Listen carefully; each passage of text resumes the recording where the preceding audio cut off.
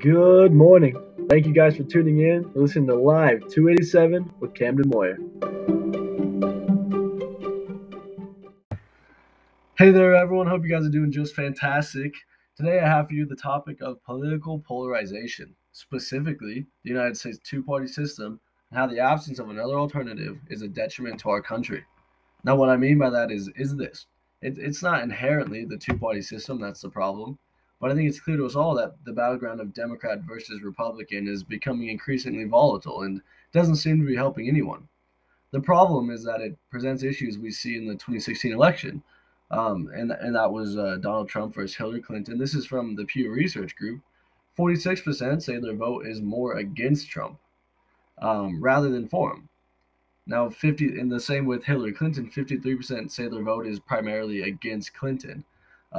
This is kind of an interesting phenomenon. It's voters feel like they're stuck between a rock and a hard place. Many even reporting that they wish there was another viable option. So let's get that out of the way. Yes, every time someone brings this point up, someone else brings up that there are, in fact, other options. There are a multitude of candidates and other parties that end up on the ballot every 4 years. But no one really believes they can get elected, and for good reason.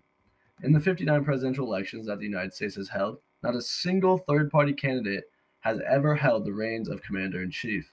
In fact, third party candidates have only garnered an electoral vote in 12 of those elections, the last time being George Wallace, an independent candidate 53 years ago. Voters feel that they're throwing votes away, voting for someone that has little to no chance of winning.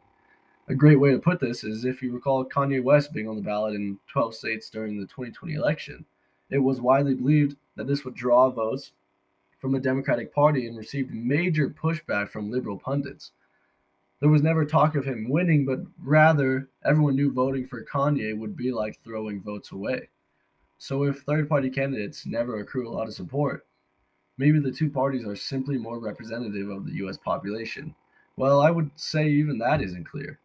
A recent poll from the Washington, D.C. news group The Hill, partnered with analytics company HarrisX, found that 60% of Americans believe the nation needs a viable third-party group, even if only to provide reasonable competition that may bring each party closer to the beliefs of the average American. As it sits right now, Democrats are moving further to the left each year, and Republicans seem to be moving further to the right, even at the expense of their base. Registered voters have continued to report dissatisfaction with the direction their party is moving. Excuse me. According to another poll from the Pew Research Group, an astonishing 63% of voters reported dissatisfaction with the choice of candidates. Yet without a viable third option, voters are forced to continue voting with their party. This trend plays into the hands of extremists on both sides of the ball, and it leaves the majority of Americans out to dry. So how do we fix this is the question. The only real way to put it is that it starts with us. A few promising trends are beginning to root themselves in American politics.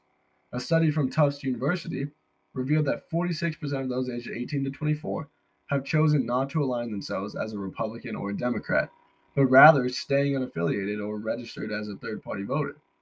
A different poll from Gallup News has indicated that over 50% of those 24-plus age group affiliate as an independent or plan to in the future. These trends are a promising sign that maybe the two-party system won't last forever, yet it remains to be seen how this will happen or if it ever will. Despite abundant and growing support for another viable option, the hold that the Democrat and Republican parties have on the U.S. is ever present. Experts say that in order for a third party to find success, drastic changes may be necessary to our election system. Measures like the elimination of the Electoral College or the elimination of ballot access requirements, no sore loser laws, or even implementation of something like ranked choice voting, where voters could order the candidates by their first choice, second, third, and so on. This would completely derail the idea that a third party vote is a throwaway vote, so it looks promising in certain aspects. Regardless, I don't know if you're keeping count, but these measures could take years and several election cycles to implement, not to mention the passing of legislation or even constitutional amendments. It leaves many of us to wonder how possible any of it really is. So I'd like to leave you with this. Obviously, it's for you to decide whether you even want a third party or not. But if you're like many Americans, you likely believe it's a necessity to the continued success of our democracy.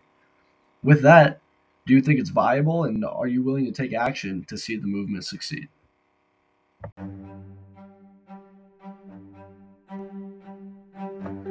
Thank you guys for tuning in to Live 287. Hope to see you next time. You guys have a wonderful day.